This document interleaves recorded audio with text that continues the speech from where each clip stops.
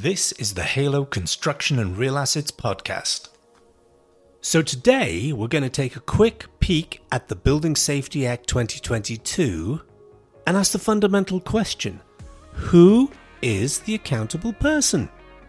Ladies and gentlemen, would the real Slim Shady please stand up? May I have your attention, please? May I have your attention, please? Will the real Slim Shady please stand up? I repeat, will the real Slim Shady please stand up? We're gonna have a problem here. But first, let's take a look at what's been happening in the industry since the last podcast. Quamageddon was one of our favourite headlines. Yes, thankful for not implementing 25% corporation tax, and thankful for withdrawing the national insurance hike, and thankful again for repealing the lunacy of IR35. But O-level grade trickle-down economics? Please. The Russia-Ukrainian war continues on, and this continues to have an effect on construction pricing, mainly through increased utility bills and other elements of the cost of living crisis. BCIS predict that inflation on construction pricing will be at 7.8% by the year end and 6.2% at least in 2023. So contractors who fixed their pricing in 2021 will be starting to hurt badly about now. But hey, let's not forget who attacked who and who is brutalizing the poor Ukrainian people. So we'll just have to suck it up in the construction sector in the UK. Slava Ukraini. Unfortunately, we can expect to see some more company failures in the next few months. We have already had 20 firms collapse in August and a further 21 firms collapse in September, according to Construction News. Of these 8, yes 8, were roofing contractors. So, I suggest you look back at our previous podcast, Heavens on Fire, for our insights and views on roofing regulations. One of the top names to collapse was Chivas Pool. You may not have heard of them, but they're a premier luxury home developer in London, renowned for work in Belgravia, Chelsea, Westminster and Kensington. I guess money really is drying up, and all of those Russian oligarchs are packing up and going home. Slava Ukraini. Next, UK government released a new approved document R, Infrastructure for Electronic Communication. And we'll do a podcast about that shortly and how it affects residential developments. But for now, new building works registered after Boxing Day 2022 will need to comply. The Right Honourable Simon Clarke MP has taken over as Secretary of State for Levelling Up, Housing and Communities and has laid out his motivation. I am determined to finish the job my predecessors started, fixing the system for good, ensuring that industry rectifies the problems it created. He calls Grenfell a national tragedy, as it was, and says it should not have taken the deaths of 72 people for us to have woken up just how ineffective the building safety regime was. I get that. Let's see who he drafts in to replace the feisty Lord Stephen Greenhall, who was the deliciously outspoken Minister of State for Building Safety and Fire. We did like him. Finally, a big shout out to Mark Henry of Henry Construction and Graham Bates of Fika Interiors for their great support in terms of the free supply of building materials and furniture to complete a refugee centre in Poland. Halo and Aid Ukraine Direct, thank you both for the support of yourselves and your teams. Now, we were attending a property facilities management seminar a few weeks ago and overheard representatives of one service company making quite, shall we say, strong statements about how they were going to be providing accountable persons as part of their service offering to landlords. Now, we're a bit taken back, and not being people who are afraid to speak out, we questioned the lunacy of that statement, and were told, in their opinion, it was allowable under the Building Safety Act. Really? Now, I'm a certified member of the Institute of Workplace and Facilities Management and have huge respect for that industry. But come on, people, that isn't right. Who is this superhero? Sarge?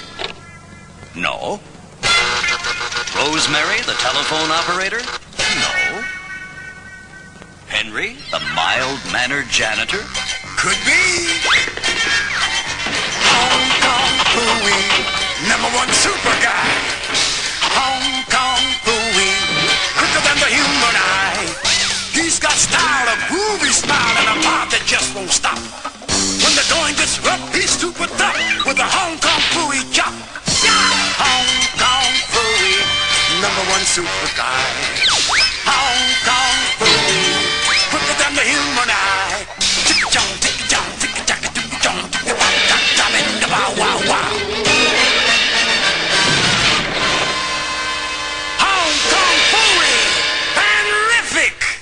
Sad to say, but if you are the janitor, you should not be considering taking on criminal liability for building safety. To be quite frank, that is farcical. And to have senior people even consider that would be acceptable sadly says to us that we remain a long way from understanding building safety and who should be responsible. So, we thought that we'd just unpack a little on where the accountable person comes from and who it can be. The Hackett Final Report of the 17th of May 2018 noted weaknesses in the current sanctions and enforcement regime.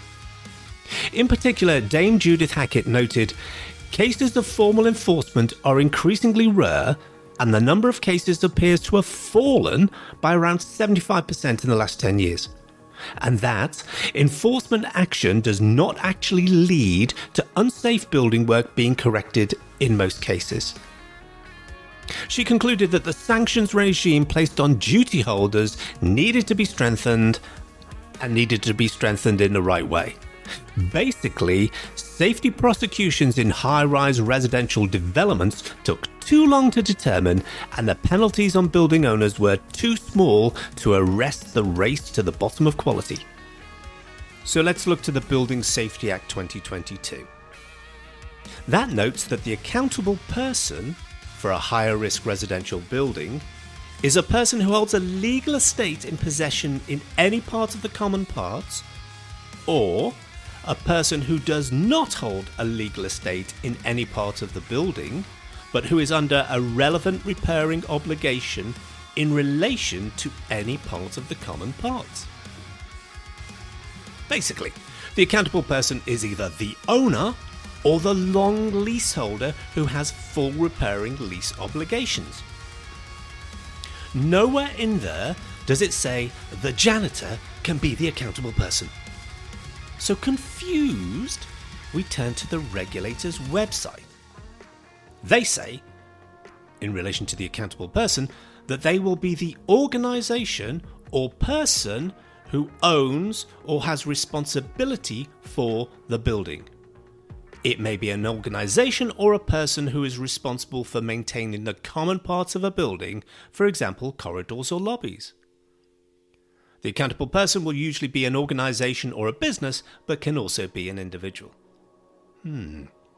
Sensing that some people may be getting confused between the legal responsibilities implied in being named as a party on a full repairing lease, and just simply being responsible for maintaining the common parts of a building, we decided to reach out and ask the regulator directly to clarify their position, and Halo are grateful for the regulator's response, which states, Section 72 of the Act provides that the accountable person for a higher risk building, that's a building which is at least 80 metres in height or have at least 7 stories, and 2 residential units, is the person with repairing obligations in respect of its common parts under a lease or by virtue of an enactment. This definition therefore includes resident-led organisations with relevant repairing obligations, such as resident management companies and right-to-manage organisations. These are not property managers and facilities managers. Generally, functions of the accountable person may be delegated to a managing agent, but not the legal and statutory obligations. They say, unless the facilities or property manager has repairing obligations under the lease, they would not be the accountable person and would therefore not be criminally liable. They go on. We did make amendments to the Building Safety Act 2022 to enable resident-led organisations, where they are the accountable person, to appoint a building safety director to support them in meeting their building safety duties under Part 4 of the Act. However, they, the resident-led organisations, would still be the accountable person, and the responsibility for meeting Part 4 duties remains unaffected. The only difference is that all unpaid officers of the company will be relieved of their personal criminal liability for any offence committed under Part 4 if they do appoint a building safety director. Unpaid. Okay. So can the janitor be the accountable person? Absolutely, categorically, the answer is no. They could be a responsible person, but not an accountable person. A responsible person is somebody who's responsible for completing a task. An accountable person is accountable for the outcome of that task, even if they're not responsible for completing the task. So please, let's stop trying to game the bloody system. I'm out of here. So there you have it. We trust you found this informative, and remember, being compliant is the minimum standards of acceptability, and we can all do better. Much, much better. This is your host, Peter Bow, signing off for Halo Limited. Be safe. And let's make life simple, not complex.